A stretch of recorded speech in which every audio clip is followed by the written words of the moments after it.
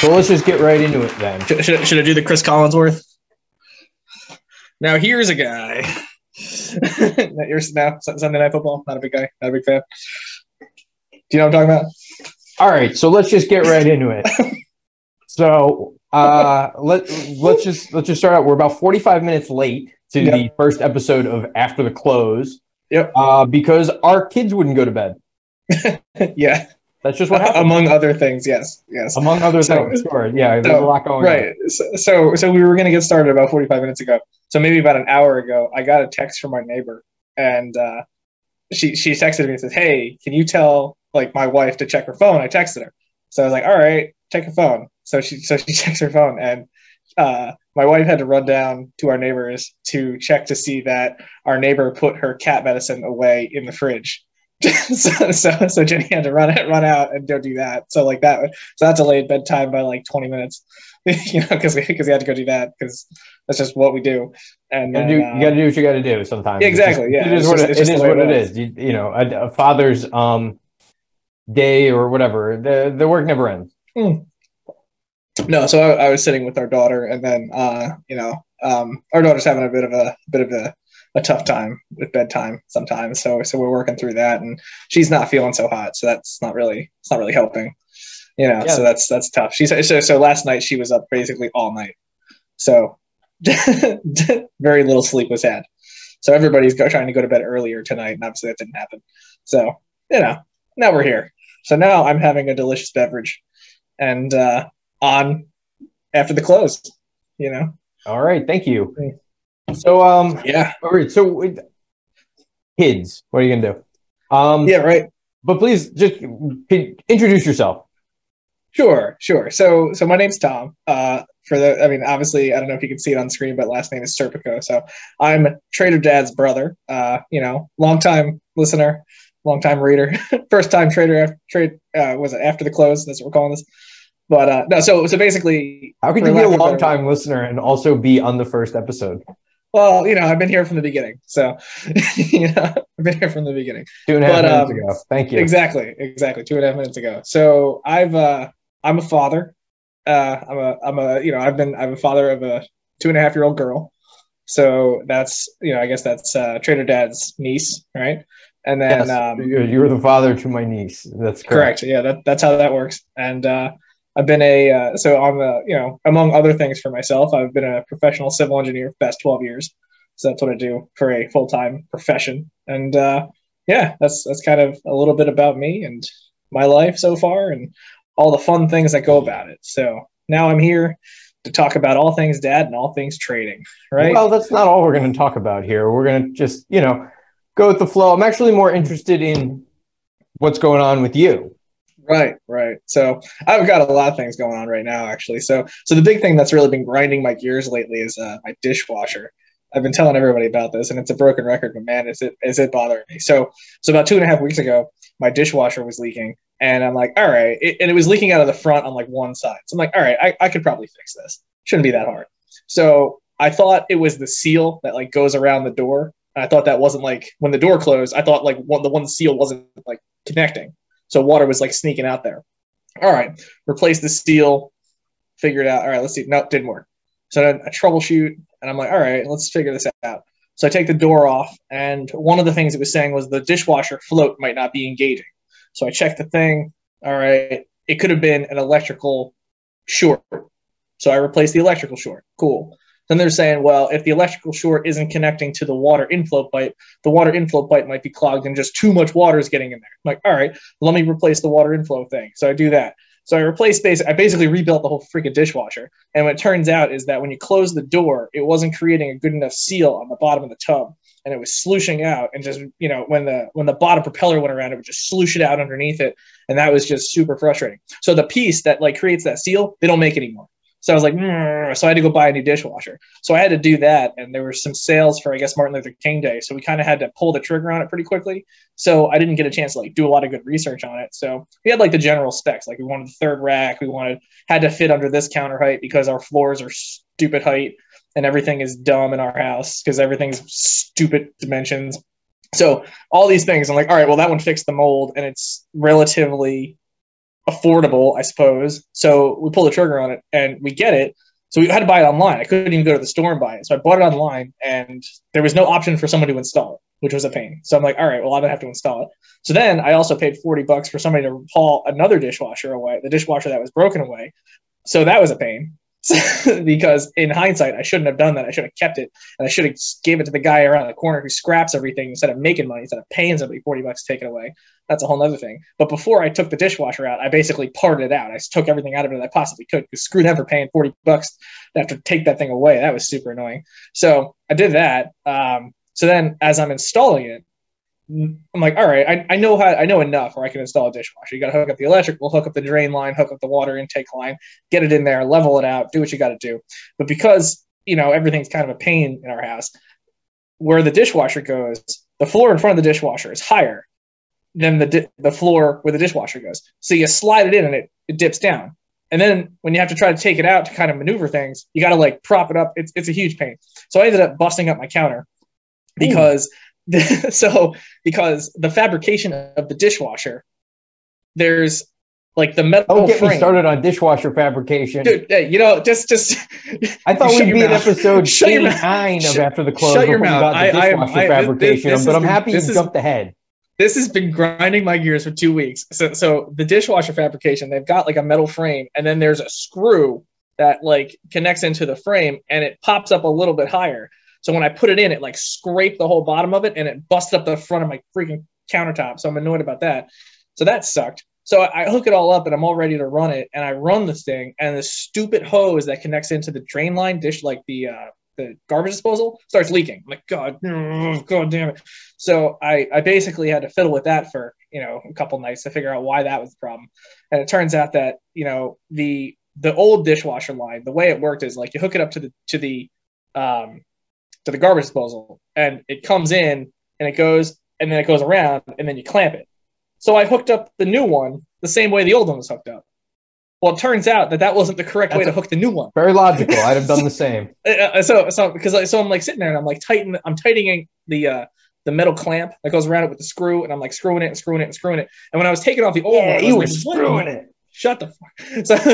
So I said, what moron? As I'm undoing the old one, I said, what moron put this thing on where the screw is on the top facing away from everybody? So you have to take the screwdriver and go like backwards into it. Like who does that? That's ridiculous. So when I put it on the bottom, so it was facing me. I was like, all right. So I'm sitting at work the next day, and I'm thinking like, why is that leaking? Why is that leaking? So in my mind, I'm like, oh, it's leaking on the bottom because I put the screw on the bottom, because now there's a gap where the screw is. So it's not fully tightening on the bottom. So I'm like, oh, God damn it. So I'm like, all right, well, I'll just take the thing off and I'll put it around, and I'll put it on like the stupid guy, who has to screw it around like the back. So I do that, and it still leaked. So I'm like, well, that wasn't the problem. So I was like, oh man, that was a killer. So it turns out that I just put the stupid hose on backwards. So I had to fix the hose and put it on the other way, and then finally it fixed. So, after 2.5 weeks and $800 later, I have a dishwasher. That sucks, that I don't like, because the tines inside are not spaced out right. So our dishes don't space out right. The cups don't space out right. Everything doesn't space out right. And this is like the thing that has been grinding my gears for the last 2 weeks. I just but I have a dishwasher that works. So there you go. Lo and behold, that's where I'm at. Huh. I had a similar dishwasher problem. You know what I did with it? Got a new dishwasher. I called a repairman. Get rid of it. $200. He fixed it in a day and a half. Yeah, well, the part doesn't exist anymore for my dishwasher. So, I had to buy a new one. so that's how that works. So I even tried to jerry rig like a seal, like I put like weather stripping on into there, and it just the seal wouldn't hold, and it was a mess. So that wasn't happy for anybody in our household, So it's funny. So I'm on my knees fixing the dishwasher, for like a week. I'm trying, I'm fiddling with the parts, and I'm changing them or whatever. So our daughter has a play kitchen, and in her play kitchen, she has an oven and a dishwasher. So as I'm fixing my dishwasher, she goes over and she's fixing her dishwasher. So she has her tools and her tool belt, and she's taking the drill and drilling her things and doing all that. And so her dishwasher, she was able to fix hers, but I couldn't fix mine. So she's now the man of the house. She's the one who. Your 2-year-old daughter took the. Yeah, my 2.5-year-old daughter is the man of the house because she can fix her own dishwasher. Okay. So that's how that goes. But so lo and behold, that's funny. So, but yeah, it was cute though that she went over and fixed her dishwasher, and she wanted help with fixing her dishwasher. So I held the flashlight for her while she fixed her dishwasher, and she held the flashlight for me while I fixed our dishwasher. So that was fun. That was each other's dishwasher. Exactly. Exactly. That's how we do it. That's how we do it in this house. We try to fix things. We don't have the ability to just. Yeah, we need to pull ourselves up by our bootstraps and fix our own appliances. Yeah, you're a real pioneer. Yeah, exactly. Exactly. So. And what do you do again?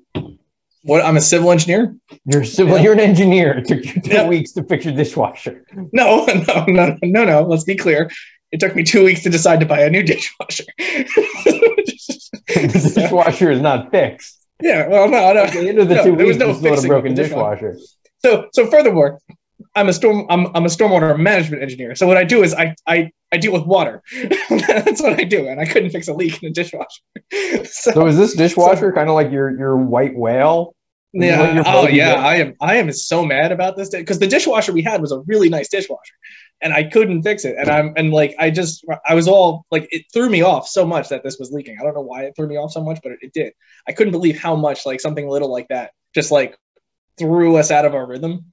You know what I mean? Like you have the rhythm that you go through every day, and like you go through your normal things, and it was an unexpected thing that just surprisingly really threw me specifically for a loop, because I thought it was something so simple that I could just fix.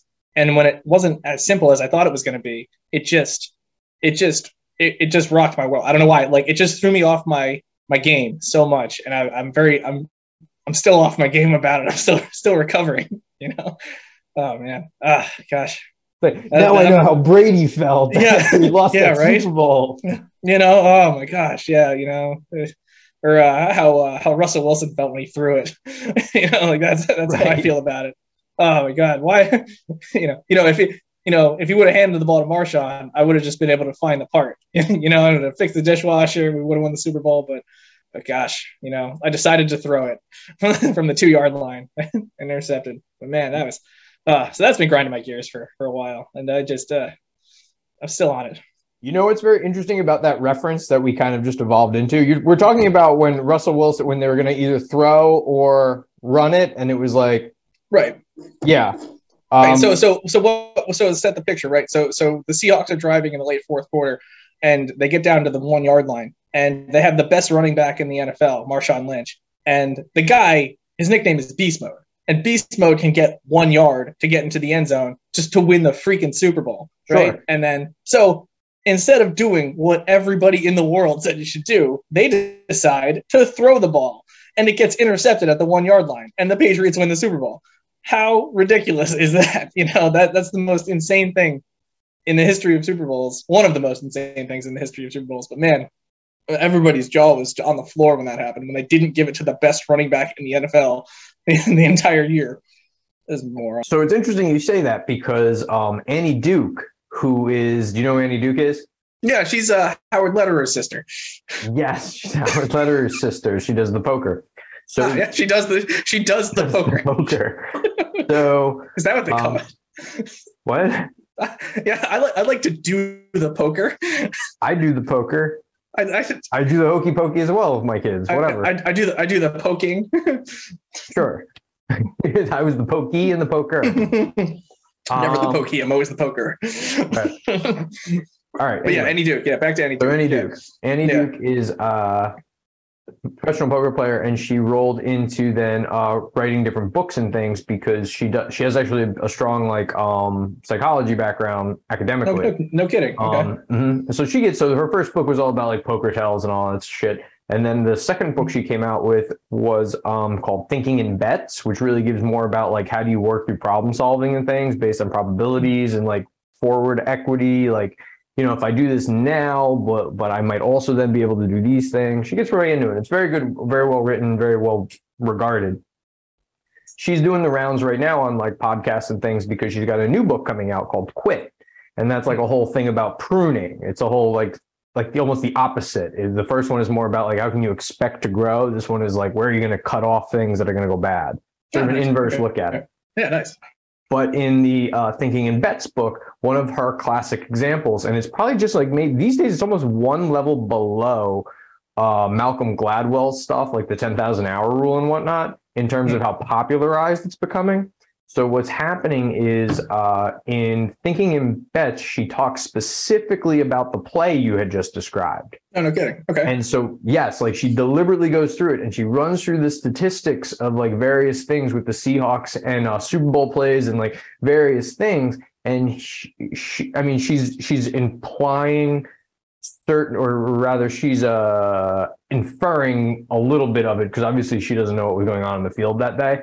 But statistically, she kind of pointed out that like they actually made probably the best call. Like if you played that out 1,000 times, no, like they didn't. 600, 700 of them, it actually would have worked out. Disagree. Disagree. I just have to disagree. Because like, what is that being based on? I would have to look up the chapter. Right. Because okay. Just this is very rudimentary in my mind, right? Handing the ball off versus throwing the ball. Handing the ball off, you have a much higher percentage success rate of getting the ball in the player's hands, right? Okay. So that eliminates that. Now then, does the player get back to the line of scrimmage or not? That's probably the next thing, yes or no. And then do they make the 1 yard gain, yes or no? Okay. Those to me are the potential pitfalls of running the ball. Throwing the ball, it's much harder to get the ball to the player to start the play. Mm-hmm. So right off the bat, the percentage, like the first thing that has to happen, the percentage of that actually happening is much lower than the other option. So if you go down, in my mind, of that tree of options to get to success, I would argue that that's I might, and obviously there are X factors that go into it, having the best running back and one of the best lines in football to gain 1 yard, rather than throwing it, because clearly it didn't succeed. So, counter. Yeah, counter it. The opposing side also knew all of this.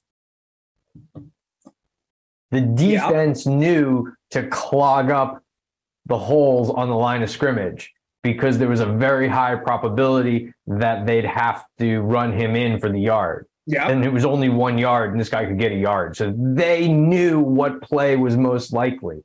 So you have to bounce off that idea, knowing it's like, it turns into like Sicilian logic of it. Yeah. But guess what? Guess what happens all the time? That when everyone knows you're going to run the ball and you still pick up a yard. Guess what was happening all game? They picked up a yard. So like, yes, I understand that they knew it was coming. Well, guess what? Everybody knows what's coming at the professional level. It's just whether or not you can execute. So because you know what's happening, yeah, sure, but they're still going to get the push on the line, and it's ridiculous. Clearly, the proof is in the pudding of what happened. They threw it because Russell Wilson sucks at throwing footballs, and obviously, he obviously sucks as a quarterback now, given this last season. Jack, right, so he's on my fantasy team, and I'm fair enough. But in the Annie Duke book, I get what she's saying, but between results oriented versus process oriented. Right. Okay, that's fair. But decision making versus just like the outcome, because you can make the right decisions and still end up in the wrong place. But the question becomes, would you deliberately make a wrong decision at any point? No, because you don't know what's going to end up happening. Right. Okay. Well, I mean, I don't know. I think that I would very much like to. What's the name of her book? Let's plug. Thinking in Bets. Thinking in Bets, because I want to check that out, because I want to read about that. Yeah. I do.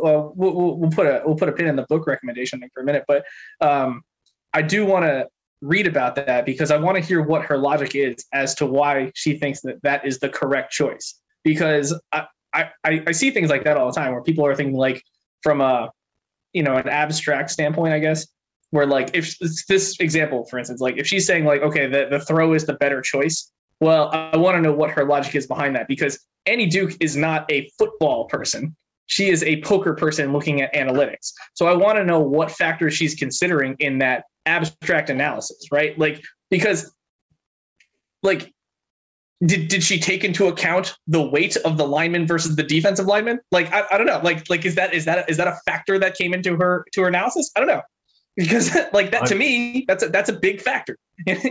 Like if you're playing 5 offensive linemen and they're playing with 4 down defensive linemen, well, then you have a 5-on-4 advantage to get the push that you need.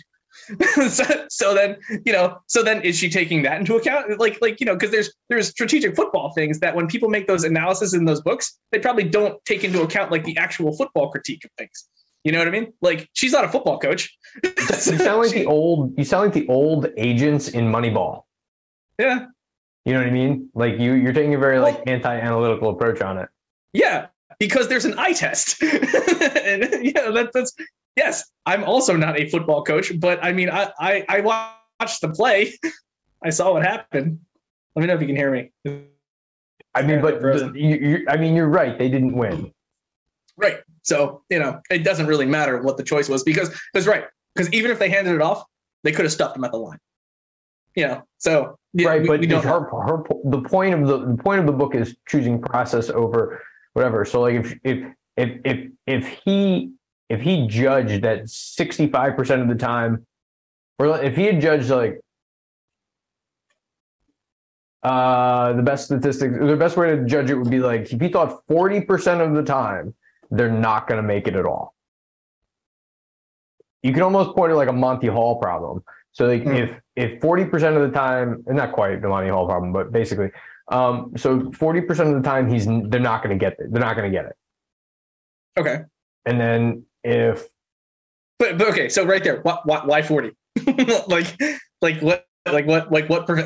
what makes you say 40? Like I would love to know. Because if you're right, then you sound like a genius, and if you're wrong, you'd be like, well, 60% of the time, Yeah. I read your predictions. Yeah, I read the Substack, the Trader Dad Substack on predictions for 2023.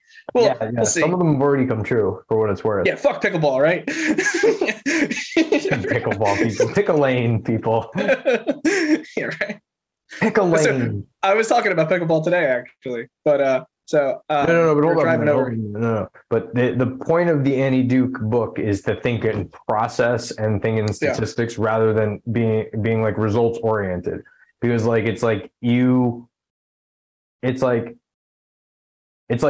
there is somebody who will buy one lottery ticket and win $1 million, but that doesn't mean you should just buy a lottery ticket if you need $1 million. Well, yeah. Well, yes. I feel like that's apples and oranges. It is. It's a stretch of an example, but it's simplify. Yeah, no, I get it. I get the point of the book. The point of the book is to look at the process of how you make decisions, and I'm sure it's a great read. And it's one of those things where it would probably help in certain aspects of trying to decipher certain things in my own job and things like that. Plus, it's just great to see the probability of certain things and how people break things down. Like I very much enjoy those kind of books and those kind of things. I'm just curious, and it sounds like it's a good read. So I'll probably try to check it out at some point with all that free time I have. That's obviously the thing. Well, what you need is an Audible subscription. I don't think I've sat and read a paged book in 7 years. Really? Because as soon as, especially like when my oldest was first born, and like if I was like rocking her to sleep or something, I just put earbuds in, and it was still quiet, but I just listen to my books, right? That's rocking her to sleep. So I would sit with her for 45 minutes. I didn't care. I wasn't getting fidgety because I was just sitting and listening to my book. Right. I didn't have the mental capacity to do anything when I had a newborn. I did not have any mental capacity. I reveled in that opportunity to just sit with nothing happening in my brain. I mean, I've done that too. It's nice to just sit in the dark sometimes. Oh my God, that was tough. Oh man, that was so hard. Oh jeez. Oh, oh boy. That was difficult. Those are difficult times. So getting away from the Annie Duke thing, so I had a conversation with somebody at a marketing event recently, and he was asking if I have kids. And I said, yeah, I have a 2.5-year-old. And I said, yo, do you have any kids? He's about my age. He's in his early 30s. And he said, no, we're trying to have kids. And I said, oh yeah, good luck with that. Great, whatever. And he said, how was the birth? Like, how was how was that aspect of things? Like, because I said that our daughter was born, right in kind of the height of COVID.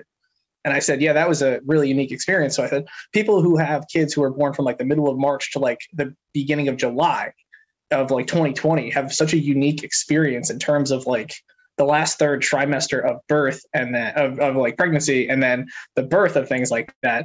And like after my daughter was born, like nobody could come to our house. Right. Like it was true. It was just, I didn't see her until she was like 3 or 4 months old. Right. It was just me and my wife, and that was crazy. Like it was like the most surreal experience was coming home from the hospital, and then we're home, the three of us, and she starts crying, and we're just like, crap, what do we do? like what do we do? That was like, so yeah, because I mean with COVID, everybody was afraid to go see people. Like you couldn't do anything, and like the hospital experience was one whole thing that, you know, that could be a whole thing in itself. But like coming home and just having no help, you know, like you're just nothing. Like no one could hold a kid. Like it was just the two of us. You know, it was just like all day, every day. Like that was intense. So, but yeah, so people say like, oh, you know, it's so hard. I'm like, yeah, it's hard. Imagine not having anybody there to hold the kid. Like, yep. You know, like I'm bitter. I'm a little bitter. Like, I'm like, yeah, it's hard. I get it. I know how hard it is. Imagine not having anyone to come help you at all for months. You know, so you know, but whatever. Sorry, I digress. Well, we don't have any family where we are, you know, either. Well, right, exactly. Well, yeah, it's tough. I mean, yeah, you guys moved away, and that's a thing. But I mean, now, I mean, your youngest is older-ish. She's not a newborn. Correct. You know, so like, you know, and also not your first. Correct. You know, when you have no idea what you're doing and no one can help you, and it's just like, yes, yeah, it can be very difficult. It's difficult for everybody in their own way. Yeah. Oh, yeah. Everybody has their own challenges, and it's something. It's unique. Where parenting, it seems like it's just it's your own challenges because your kids are your own kids, and they have all the good things and all the bad things, and everybody's unique. And you know, it's funny. We were just with a friend of ours who have 2 kids, and their 2 kids are completely opposite, and it's funny to see the juxtaposition of the 2 of them. Like they look similar, but man, their personalities couldn't be different. Couldn't be more different, and it's just fun. And neither personality is bad or anything. It's just funny how different. You know, it's just like, and the different challenges that are going to come with those different personalities. And nobody will ever know those challenges of parenting those 2 kids that are 2 friends. Like, you know, like it's just interesting how there's no, I guess there's I don't know, there's no right answer and no wrong answers, just answers. and you see what happens. You know, so that's just how I look at it. The die has already been cast, my friend. She's either going to be a sociopath or not. It's like you're done. It's gonna be a 7 out or nothing or a point. You know, you never know, right? So yeah, good old throwing some craps logic in there. You know. Thanks, we appreciate that. Yeah, no problem. You know, 3V craps. Hey. Coming to you soon. Know what that is. No, so I've been toying around with creating a craps YouTube channel. You want to start a craps YouTube channel? Yeah, I toyed around it. You know, just talking about craps theory and you know, craps dice things and things like that. How many episodes would that go? 1? Nah. You just get on the video and you'd be like, "Hey, here's a list of other YouTube channels that videos." Well, there's actually like a small little like YouTube dice community. It's a really weird thing, but it sounds unique. Like it's a really weird thing. I'll tell you. Yeah, well, there's a lot of weird things that I'm into. Very weird thing. No, we're not going to get into that so far. Let's go back to the book recommendations here. So to the what? So to Annie Duke and the book recommendation of whatever that was. Okay. Right. So what I wanted to put a pin into. So Annie Duke brings up 2 things, right? She's a poker player. So I'm in a neighborhood poker game. Okay. So you brought up something interesting about Annie Duke. She has like a background in psychology. I think right? she's a very high. I forget what her actual specialty. Yeah, something. Yeah. So she's talking about like poker. It might have been like technically like neuroscience, but I thought of it as brain. Yeah. Right. I'd have to go back. Anyway, so it doesn't really matter for the purpose of this. But so what? So I'm in this neighborhood poker game, and the guy is my neighbor, and he's like, "Hey, would you be interested in like getting together a poker game with like the dads in the neighborhood?" I was like, "Yeah, that sounds like fun. You know, just let me know when it is, and we'll try to figure it out." So over the past like year, he's had like a poker game like every month, and you know, it's been varying levels of people, and it's kind of neighborhood dads, and everybody's kind of gotten together and got a pretty good group going. So we're talking, and like I played enough poker throughout, last, I don't know, since we were kids, we played enough poker, playing for Starbursts and whatever. And, you know how to play, right? And you read a book every now and then, you read some stuff and, like Doyle Brunson's book and like all this other stuff. I'm like, so I have a general idea of like good poker stuff. I'm not good, but I'm okay. Right. Sure. I took my neighbors for $250 last weekend. Right. Exactly. You know how to play. Yeah. And like, you know your entry points, exactly. So I'm sitting there and I'm playing, right? And the guy who runs the game, he starts talking about like how he used to run a game years ago. And we live next to a retirement community, like a 55 and older kind of place. And he used to go to a game over there and he used to bust them up all day. And they actually told him, you can't play anymore because you win too much. Get the hell out of our game. So they kicked him out. Out of retirement. Yeah, he got kicked out of a 55 and older game. So then he started his own game like years ago. And he's like, all right, whatever. And that fizzled out. Like such a low life thing. Right. Well, no. So this no, he's actually a really like upstanding guy. So he starts this game and it's all dads and we're hanging out and like I kind of noticed like he knows what he's doing. And he's watching everybody. I'm like, I can see that. So every time we play, I'm like, all right, I'm going to sit right to your left. I'm like, I want to act right after you to see what happens. So then I'm talking to him and I said, and he got a new job recently or an adjunct professor job at the county college. And I said, what are you doing there? He goes, oh, I'm teaching a psychology class. I said, so you just, I said, so run this by me again. So what he does is he runs like a nonprofit sports program. And I wait. So I said, hold on. So you run a nonprofit sports program, but then you also teach a psychology class at a college. So like, how does that come to be? And he goes, well, it's like I have a master in psychology. I said, oh, all right. So not only do you know how to play poker pretty well, but then you also have a master in psychology. So you're looking at all like I'm like, oh, all right. So that makes sense, right? So he's clearly doing okay in these games, and it's just I'm like, oh, okay. That now the pieces are coming together as to why. This is all happening. I'm like, all right. So that I thought that was interesting that you wrote about Danny Duke, that she had like some sort of like neurology or psychology background. And then the guy that I'm playing with has a master's in psychology and he's sitting there talking to everybody, like looking around, like looking for tells and doing stuff, but he's good. So I'm like, crap. So anyway, he's the money winner in the game. He's the all-time leader in wins. So I'm on his tails, but I'm up. But I'm not, okay. Well, I guess I'm better than being down. Right? Oh yeah. So like last week, we had like a 7-man game and I won that one, so that was good. But it was funny. Yeah, it was like I was like, I think things you didn't know about the guys you're playing poker with. That he has a master's in psychology. I'm like, yeah, that's good to know. So. Because now you would have done everything differently. No. It's just like it's just good to know. What are you gonna do? Like, I don't. Nothing. You're not going to change anything. It's just like, oh, that's why. Oh, that's why you're doing the things you do, because you like actually understand what you're looking for. So I'm not going to change anything about my game, but still fun to know. But I find a lot of the psychology elements at a game when I'm sitting at a ring game, like which I'll do. Now I'm doing about once a month. I'm sitting in a ring game of guys once a month regularly now. That I'm in my home game. Yeah, and so. What I figured out is I don't think that it's so like mechanically nuanced.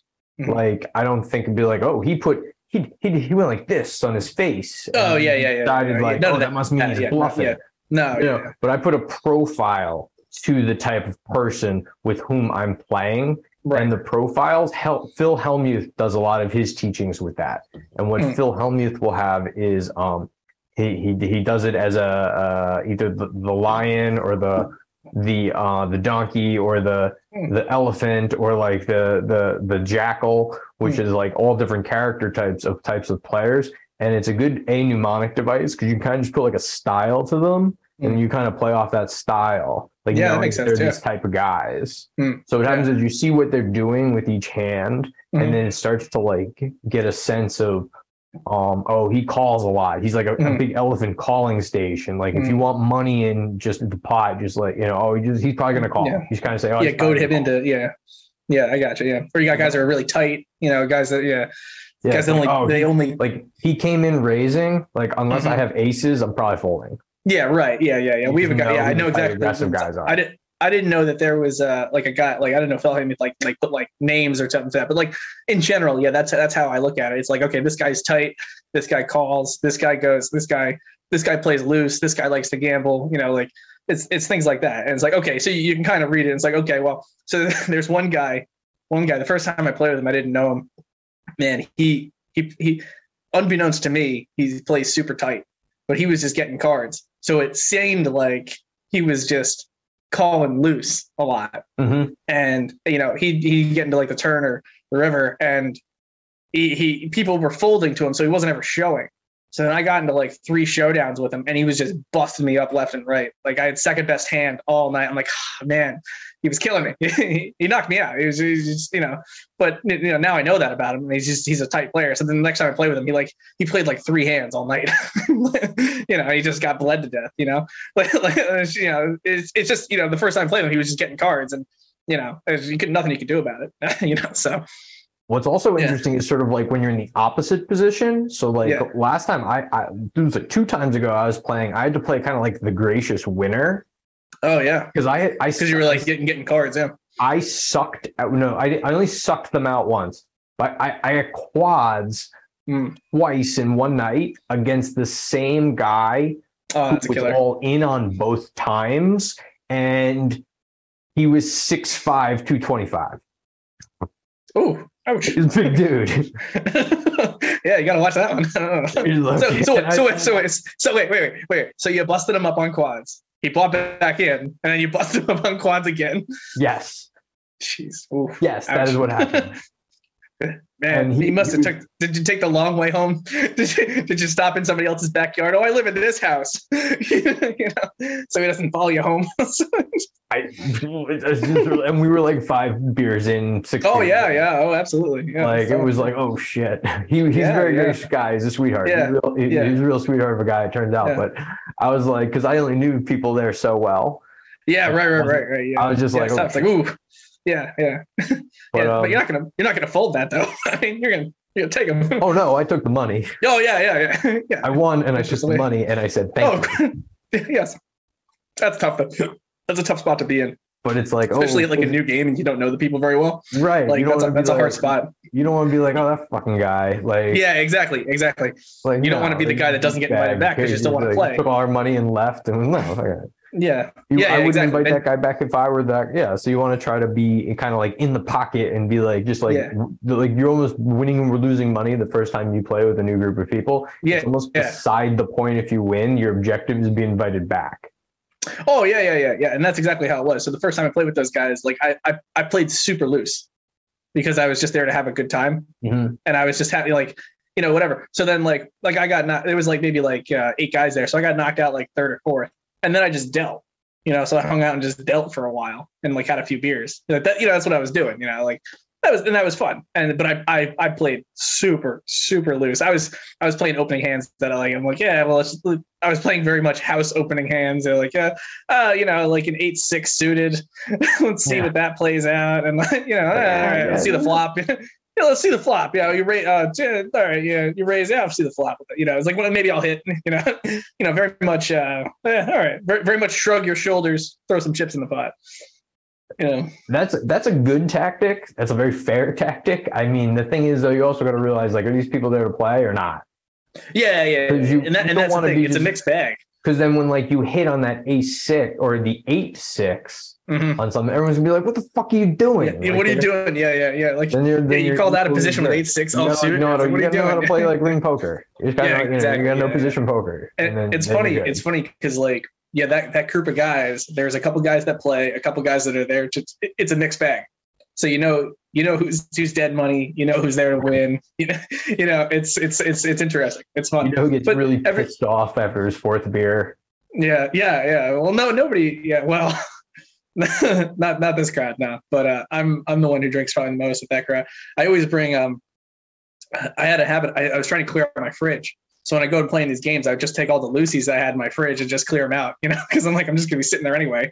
Might as well drink them. So I'd always have like garbage beer, like garbage beer or garbage seltzer, just just trying to clear it, just muscle it down just while I'm sitting there. And so I got the reputation of like, don't you ever drink anything good? It's like, and the answer is no, I don't. But it's just funny that that's my reputation at that thing. It's like, yeah, well, he comes and drinks 7 beers and sometimes he wins. So, all right, I'll take that reputation. I get invited back. So.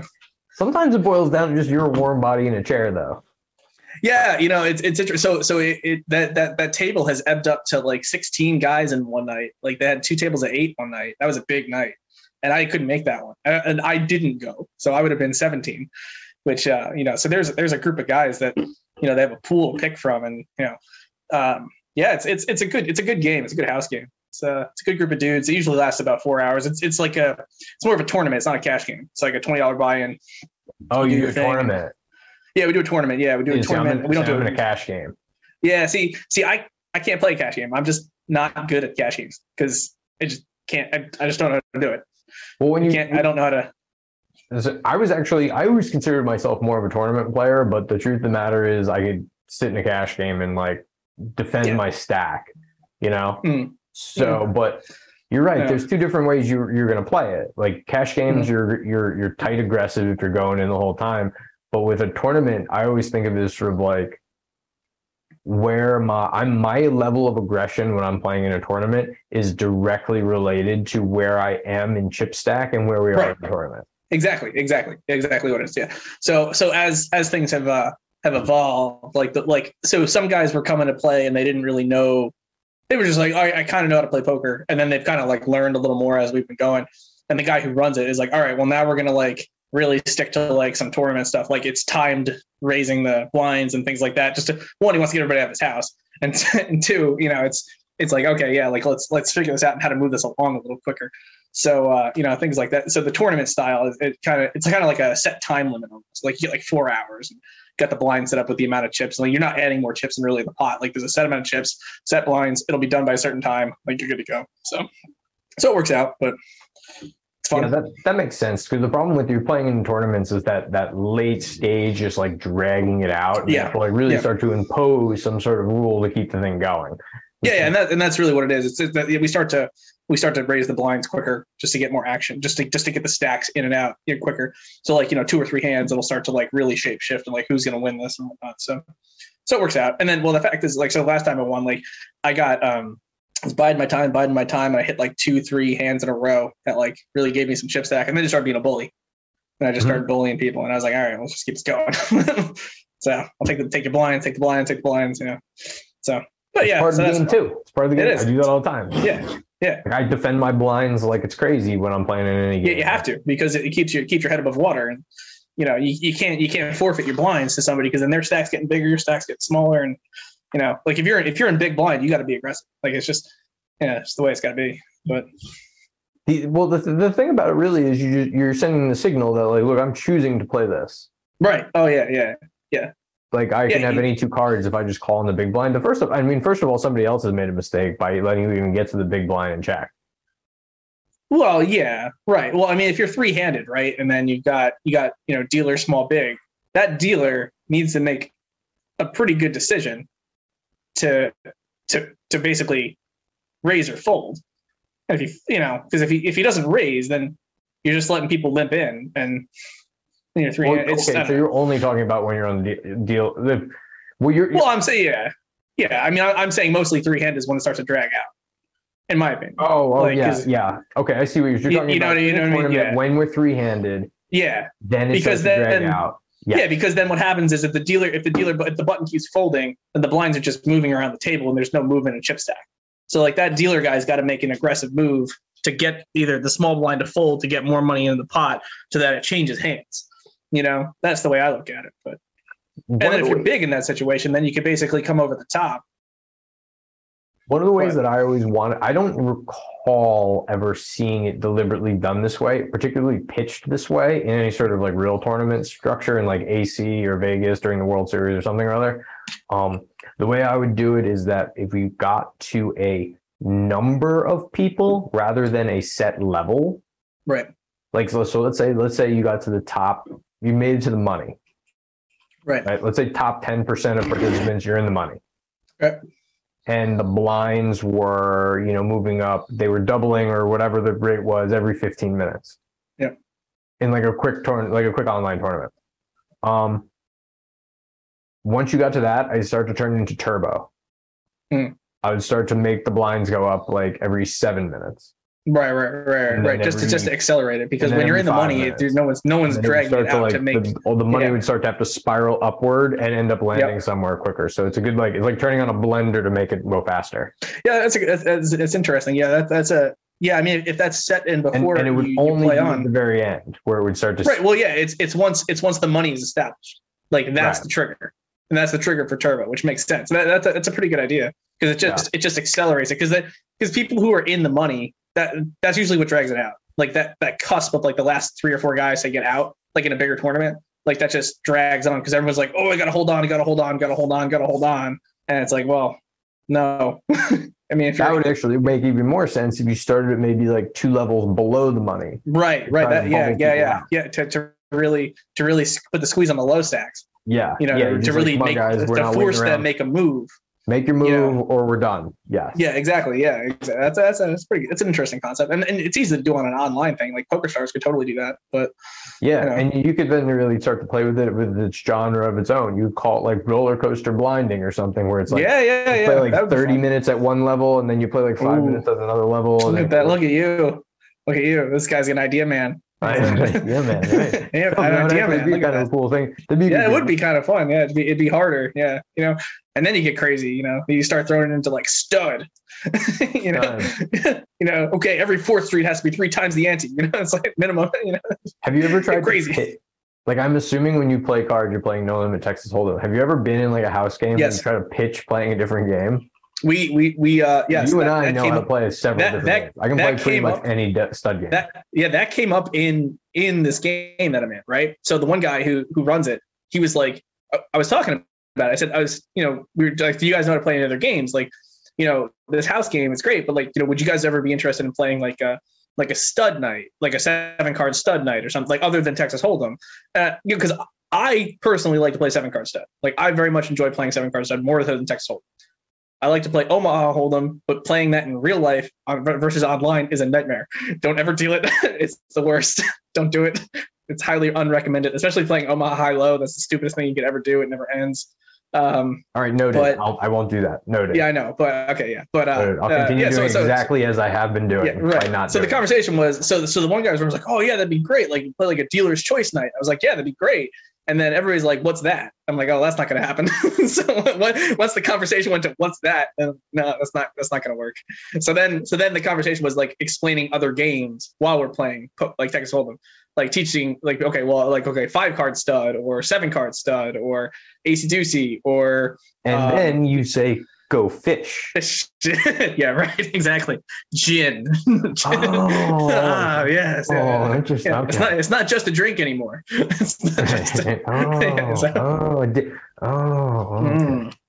What is this rummy you speak of?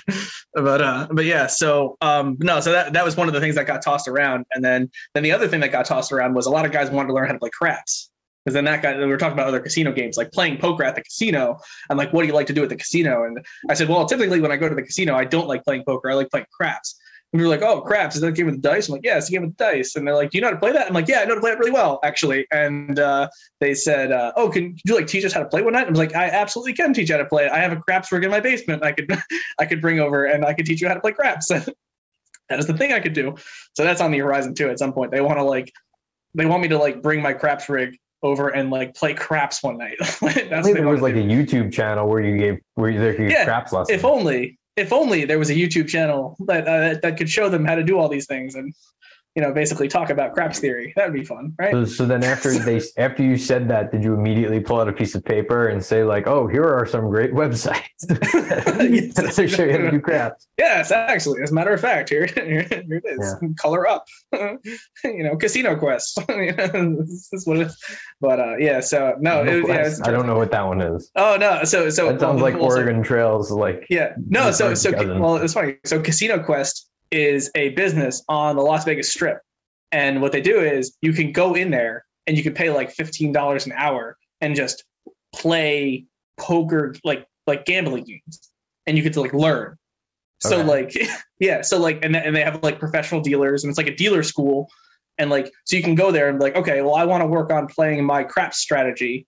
And they have like professional dealers, and you can just like pay $15 an hour or something and play craps as long as you want for no money. Like, it's not like you're just playing the game. Like you're literally, it's like going to I don't know, somewhere to play like a board game. Like you're playing a certain amount you pay a fee to go in and play as many board games as you want. But this is just casino games, and it's on the Las Vegas Strip, and it's called Casino Quest. So the Casino Quest guys, like, they put out like betting strategy videos on like roulette and craps, and like, you know, they talk about dealing and like why dealers do what they do, and they like kind of explain the games, and it's an interesting concept. So yeah. So this is this thing you attended? No. Well, so it's a YouTube channel, but they promote like the brick and mortar place in Las Vegas. So no, I've never gone there. So is your craps YouTube channel supposed to be a ripoff of that? Is that what you're trying to tell me? Kind of, yeah. yeah, kind of. So but, you're like, your genius entrepreneurial idea that you brought on I'm not saying no. It's more. Podcast. It's a hobby. It's a hobby that hasn't gotten. I have a college degree in finance. I literally only have the name. I didn't pitch anything. I literally only have a name for a YouTube channel. That's all I have. A name. That's it. That's all I have. And what was the name? 3V Craps. We can get into this if you want, but it's not going to go anywhere. But you know, I literally like won business plan competitions in life, and you're going to pitch me a ripoff? Never did I say it was a business. Never did I say that. What? I can't have a hobby? I can't have hobbies? Is that? I thought this was America. America. Fair enough. You can have hobbies. Yeah, I'm one to talk. Yeah, right. Yeah, right. After the close, link and subscribe down below. We're I don't even know how many minutes in, and I've just now noticed that your background, you're in Michael Scott's office. Yep. Because there's Stanley out the back. Yeah. I was hoping that would just come across. I was wondering when that would come across. Like I was hoping that would be a thing. But it took me a while. Yeah. You're like, what? I've seen that before. What is that? I just couldn't put my finger on what the hell that was, and it just I mean that was the dead giveaway. You know. Yes. Yeah. Once you actually bother to look at Stanley. I'm not sitting in my house with the blinds with a large black man sitting behind me at a desk doing a crossword. Like that's not in my house. It's not what's happening. Be cooler if it was. Be cooler if it was. Exactly. It'd be a lot cooler if you did. But anyway, so there's a couple things. So one, I'm very excited to be on the inaugural After the Close podcast. So thank you for having me. Very much appreciate that. But there's one thing that I did want to bring up was, so we're talking about books. You're talking about the Annie Duke book. But so in one of your either Substacks or your previous videos, you brought up a book that you recommended. And it was a technical analysis book for trading, which I got and I started reading, which I thought was interesting. You brought Technical Analysis of Financial Markets by John Murphy? Yeah. I didn't buy it. I acquired it. You acquired it. Okay. I acquired it. And I thought it was pretty cool. Because like, you know, so it's interesting. Like I've so once the pandemic hit, right? You're sitting at a desk home and work is kind of slowing down a little bit. And things like everything in the news was talking about stock market stuff. And admittedly, like I knew very little about the stock market. Mm-hmm. And so if you kind of go back to like 2016, 2017, when cryptocurrency was getting really big, I was like, what is this stuff? Like, what is this cryptocurrency stuff? So I started to learn about cryptocurrency a little bit and kind of like understanding what is that? What is this? And I started really learning about like Ethereum on that. And so I opened up like a brokerage account just to like kind of look at Ethereum. And I can put like a little bit of money in there just to see what it is. Like when you have a little bit of skin in the game, you kind of watch it a little differently and you're like, all right, let's see what this does. And like, what is happening? Let's read the news and all this other crap. So then when when COVID hit in 2020, like I had a brokerage account and people were talking about like stock market stuff and all this other stuff. And then, so like, all right, well, like what, like, okay, let me buy like a stock of something and just like see what happens. Like, what is going on? And then the whole GameStop thing happened, right? Mm-hmm. So when GameStop went crazy, then I was like, all right, what is happening here? Why is this happening? So I started to learn a lot about the stock market. I really started to like really figure out what's happening. By no means am I smart in this area, but it's fun to learn. I would ever call you smart, sir. No, not at all. Not at all. But I thought it was an interesting concept, and I was like, well, so you pull on the thread a little bit and you start to learn a little more, you start to learn a little more, you start to learn a little more. And before you know it, you have another family in another state. You have to travel back and forth. And how did you get into this mess? And half of your paycheck goes here and half of your paycheck goes there. And oh my God. It's crazy. You know, that double family on this is nuts.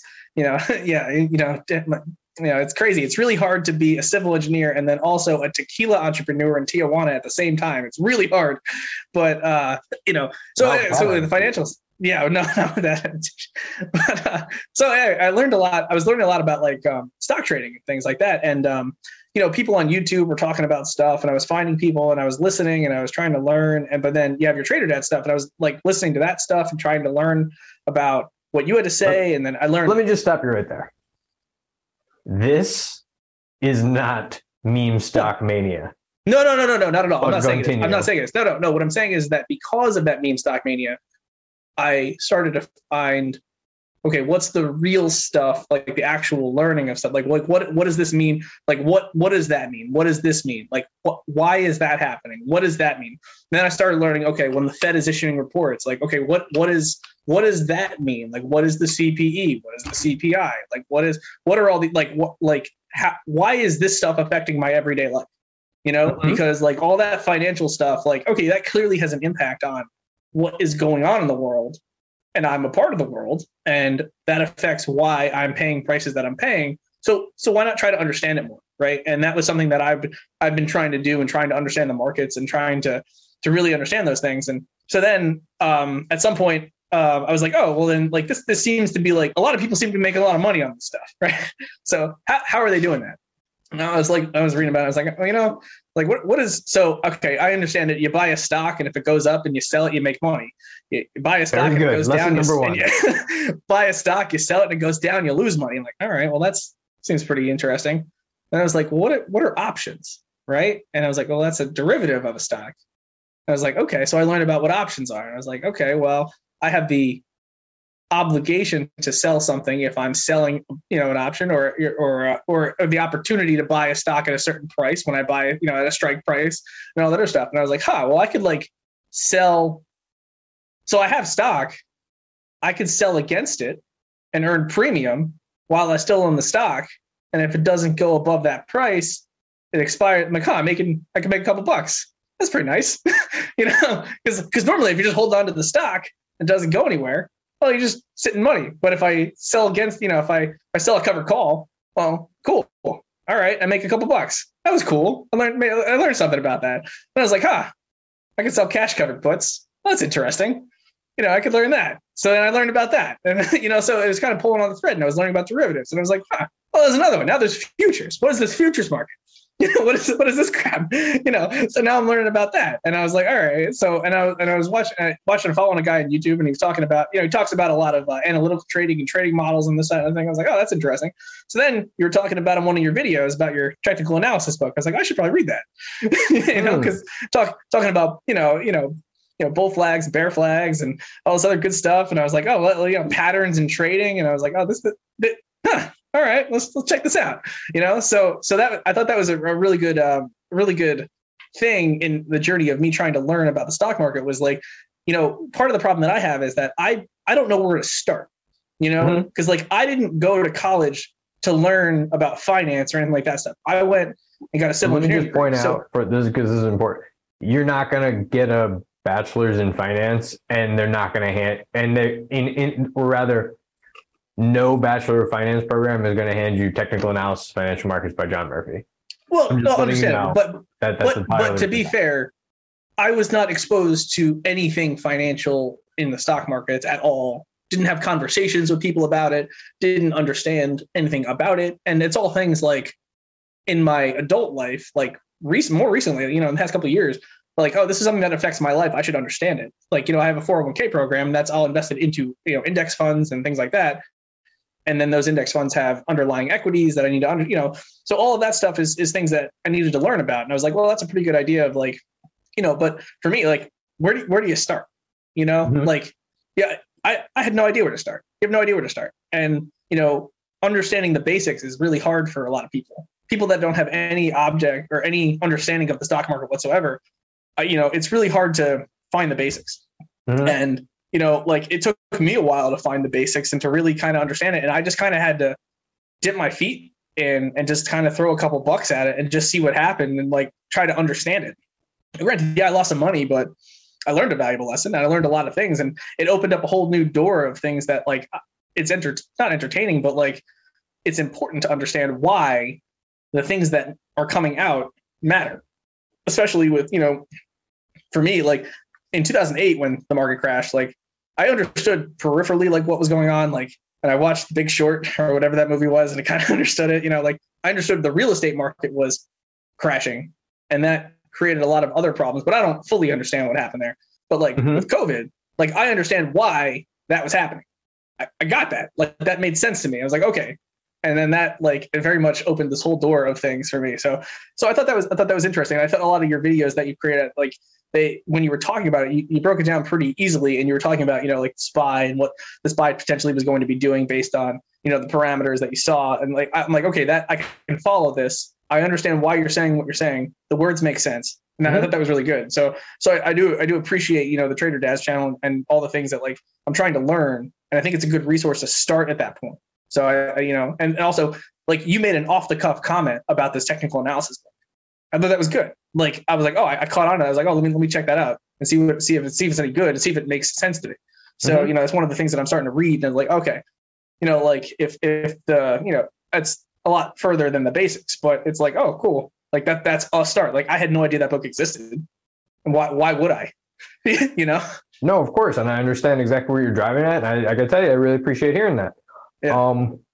I try to really link the Substack content out to more like reputable sources and like a hook, line, and sinker type of deal.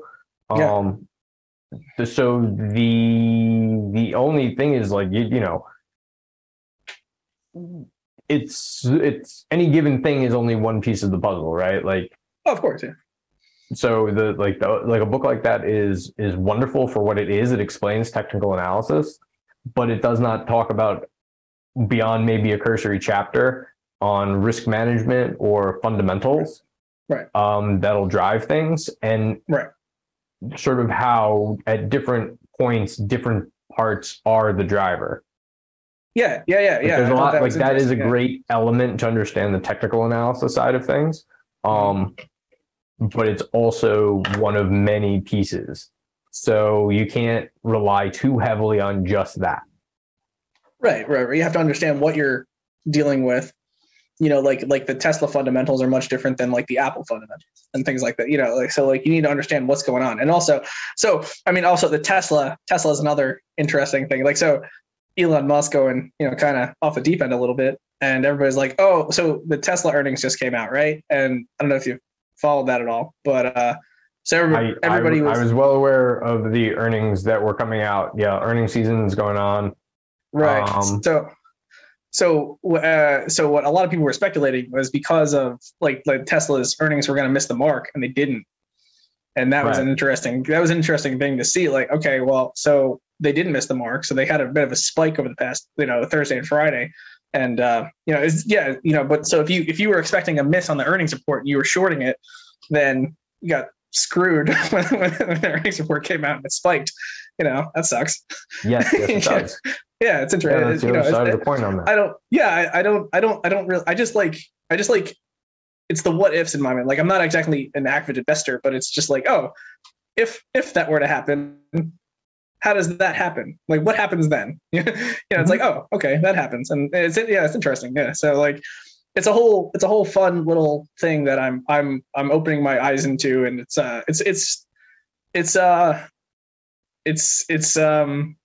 mixed emotions towards it. It's entertaining and exciting to learn something new, but it's also extraordinarily scary to see how fragile something like that is and how poorly it could go very quickly, like based on perception. It's like, well, people have a lot of money invested in this stuff, and that could go sour real fast. Like, that's scary. Well, things can change very quickly. Yes. Yeah. Yes. I mean, I would recommend you looking out for the Substacks that are coming out, because there's going to be a couple of new ones dropping in February that will really like be up the alley you're talking about. Nice. So look for those. Those will be good. Yeah, that'd be good. I do like hearing that kind of stuff though. That is it's great feedback in general. Yeah. But it really like, reaffirms some of the tent poles that we're trying to like drive through with this. Oh yeah. I mean, I honestly, I was talking to you a little bit before this, that I think the concept is good, because, like the dad aspect of things is something that a lot of people are going through. And I know a lot of people are having their own dad issues, and there's a lot of dad content on the internet, and it's great to kind of see a different take on some of the dad stuff through the eyes of kind of training. And you kind of a lot of good dad stuff on the internet, like with their stepdaughter. Is that what you're driving at? No. No. No. On like Instagram and stuff. Like there's fun like dad content, like dad jokes, and there's a good one. I think it's called I don't know. I see it all the time. It's like the dad something or other. But I saw one the other day. It was called the Dumb Dads. Okay. And they were having a press conference, and they were asking the dads like, so what happened out there? He goes, yeah, we're at the park, and I forgot to bring the jacket. And that was a problem, he got cold, and it was really funny, really relatable. And then so then we eventually had to go home, and we got home and gave him some applesauce, and and what happened out there? Well, yeah, we lost something good out there, lost the backpack. And is that the fourth time this year you've lost a backpack? Yes, fourth time you've lost a backpack. It was just like that caught me off guard. It was like a press conference. I'm like, I hear that, man. We lost a good backpack out there. Yeah, but I mean, it's just funny, relatable things out there from parenting perspectives, and especially from a dad perspective. There's a lot of things that dads go through that it's just like, yeah, that's how it goes. And case in point, when we started tonight, kids going to sleep, and on behalf of Instagram, thank you. Yeah, well, whatever. Yeah, whatever. But so I don't know, but you do it. You relate back to fun things, and obviously, it's entertaining content. So. Can't go wrong with that. All right. Well, I appreciate that. Thank you. So we're going to try to get some of the formatting down. We're going to get some of the technical specs down. We're going to try to get it so that I'm not interrupted 6 different ways through these. Wow. But that's part of the lore of being a dad. So with that, these are going to drop every expiration Friday. So when you'll be seeing this, it's 2/17 is next expiration Friday. And then hope everybody had a good Valentine's Day. What? Hope everybody had a good Valentine's Day. Oh, Jesus.